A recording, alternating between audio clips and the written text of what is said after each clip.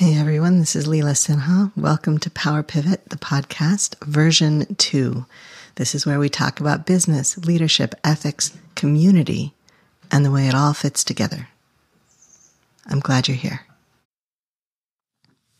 Hi everyone. Thanks for tuning in. I want to talk a little bit about the details of the pleasures of an intensive because while we are many and varied and unique in almost every way, also there are some common threads, and it's useful to know what brings us pleasure, what brings you pleasure as a leader, because it allows you to meet your own needs. When we can meet our own needs, we're less resentful. We're more able to be present to everyone else's everything. And when we can be more present to everyone else's everything, we are more likely to meet their needs, and we are more likely to hold a coherent team. And that means we're less likely to drive people away. We're less likely to alienate people. And we are also still not squishing ourselves. We are not trying to turn ourselves into somebody we're not. And that's critical. But what does pleasure look like for an intensive? Because so often, and I mean really often, when we go to figure out what our pleasure is, and we kind of do that thing that all humans do because we're social, we look around, we assess what other people seem to think is pleasurable. So often ours turns out to be not like theirs. It turns out to be different in some significant way or ways. What they're doing doesn't look nice, doesn't look fun, looks dreadfully boring, makes us want to do something else entirely. And so we have to reconsider what, as I said one long ago, Beltane morning, what gives you pleasure? What gives you pleasure? What gives you pleasure? And not just, it's okay, it's fine, satisfaction, understanding, success, dopamine, but actual pleasure, like that rich, full-bodied experience of pleasure. Often, and not always, and this is true for everything that I say, often but not always, because there's always an exception. And the exceptions are many and varied, but that doesn't change the overarching pattern. So what brings you pleasure? What brings me pleasure? I'll start there because I have the best answers for that. Flow state is absolutely seductive to me. If I can get all the way into something so that nothing else exists, that's the best creative state, but it's also one of the best things I do, and it's also one of the most exhausting. If I come out of flow state after 3 hours, 4 hours, 3 days, a week, I will have nothing left. I will have left it all on the floor and left the room and collapsed, sometimes literally. But flow state, absolutely. If you can get me so engaged with something that the entire rest of the world falls away, that's the best. For me, also, the right kinds of stimulation, and that's really important because the wrong kinds will make me utterly miserable immediately. But the right kinds of stimulation, in my case, certain kinds of touch, certain kinds of music, certain sensations like my bare feet in the grass. I had a really interesting short conversation on Facebook when I posted that I kind of hate to wear shoes. And everyone weighed in on one side of that or the other. Either they love them or they hate them. Either they always want their feet protected from all other inputs or they want no covering. Obviously, those of us who live in climates that are not always conducive to bare feet have learned to wear shoes where we need them. Those of us who live in terrain that doesn't allow us to be barefoot all the time have learned to wear shoes when we need them. But that sensation for me of bare feet on the actual ground is breathtakingly beautiful.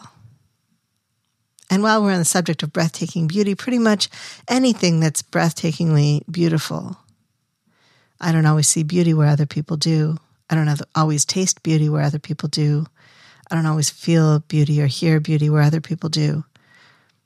But the right combinations, They send shivers down my spine. They change my breathing, my heart rate, probably my pupil dilation. They're everything.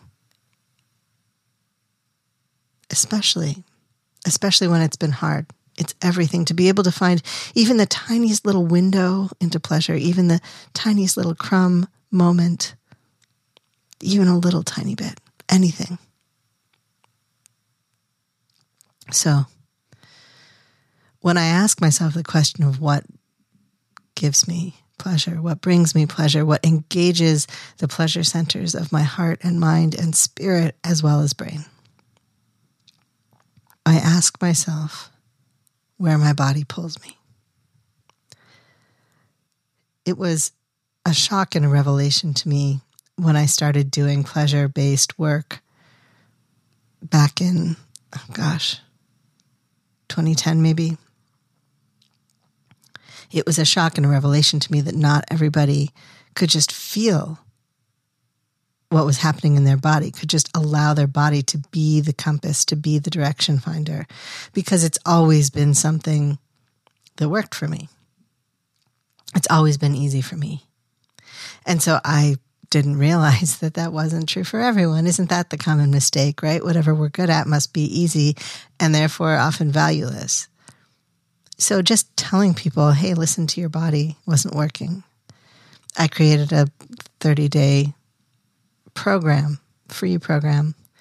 It's still up on the internet, although if there were any links in it, they have now expired, long since gone. But the 30-day pleasure project is still there.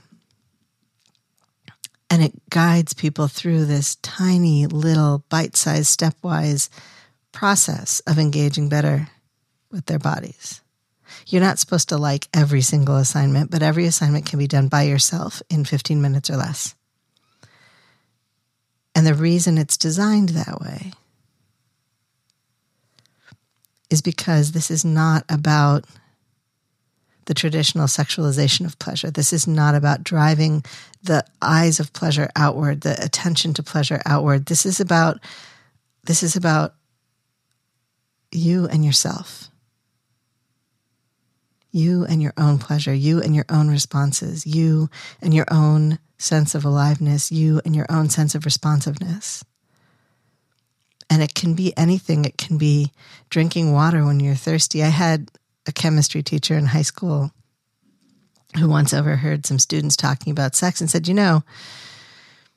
everyone thinks that sex is like the best feeling ever, but have you ever peed when you really had to pee? And that has always stuck with me. That our sense of pleasure, the scope of pleasure, is so much wider than we usually give it credit for. And it is tightly tied to basic needs. Eating when you're hungry, drinking when you're thirsty, peeing when you have to pee. It's relief. And there's a kind of pleasure in it. Why? Well, I presume it's because we evolved and we had to evolve to do those things. And the only way evolution gets living beings to do things is by making them feel good, or at least better than the alternative. The other way is to make them inevitable, like sneezing. So when I ask myself, what gives me pleasure? The question is really, what gives me the sensations in my body that take my breath away, that focus me deeply, that engage me richly, and that feel good. I think after this many years of pandemic, I have sort of forgotten what feeling good feels like. But every so often it sneaks up and surprises me. Like discovering that the irises in my backyard smell a little bit like grape soda.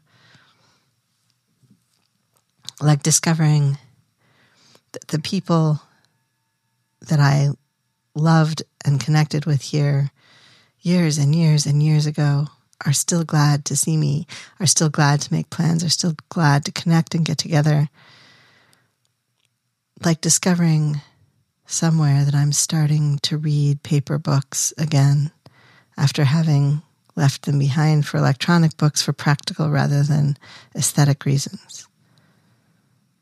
I'm still working on getting the pleasure in food back, but that's a more complicated issue. Most of the foods that I like are not safe for me to eat right now, and that's unfortunate.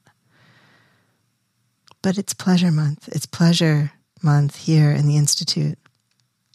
And we're thinking about ways to allow our sense of pleasure to be part of our guidance system, to be part of our awareness system, and to recognize that everybody is better off when their pleasure centers fire. Everybody is better off. And that means maintaining this delicate balance between too little and too much. Not too much person, but too much stuff. Too much abundance, too much, like if you eat too much, it's uncomfortable. If you eat too little, it's also uncomfortable. There's a middle ground.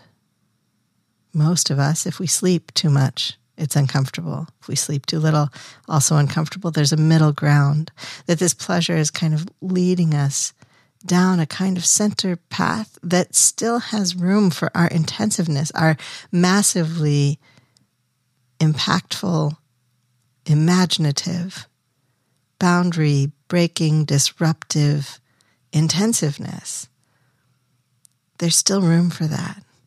Our intensiveness can give us pleasure because that's how it works, right? When we get to be untrammeled intensives, we get pleasure just from that, from not having to hold our breath, from not having to pull our punches, from not having to not do and not do and not do, and instead getting to do all the things.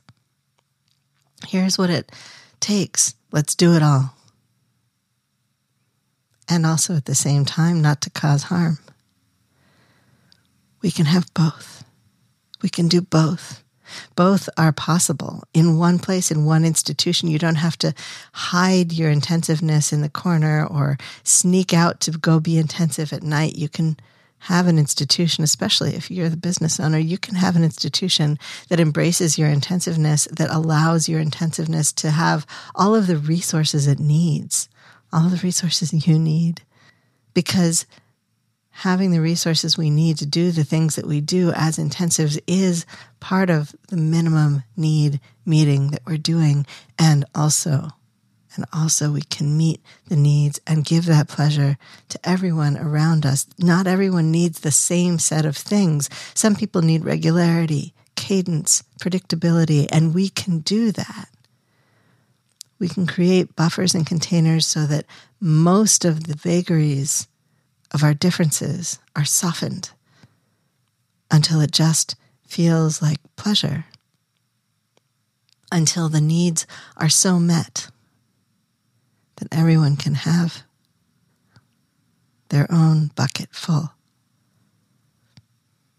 We can do that because one of the things that gives us pleasure is making our way in the world in a way that doesn't detract from anyone else.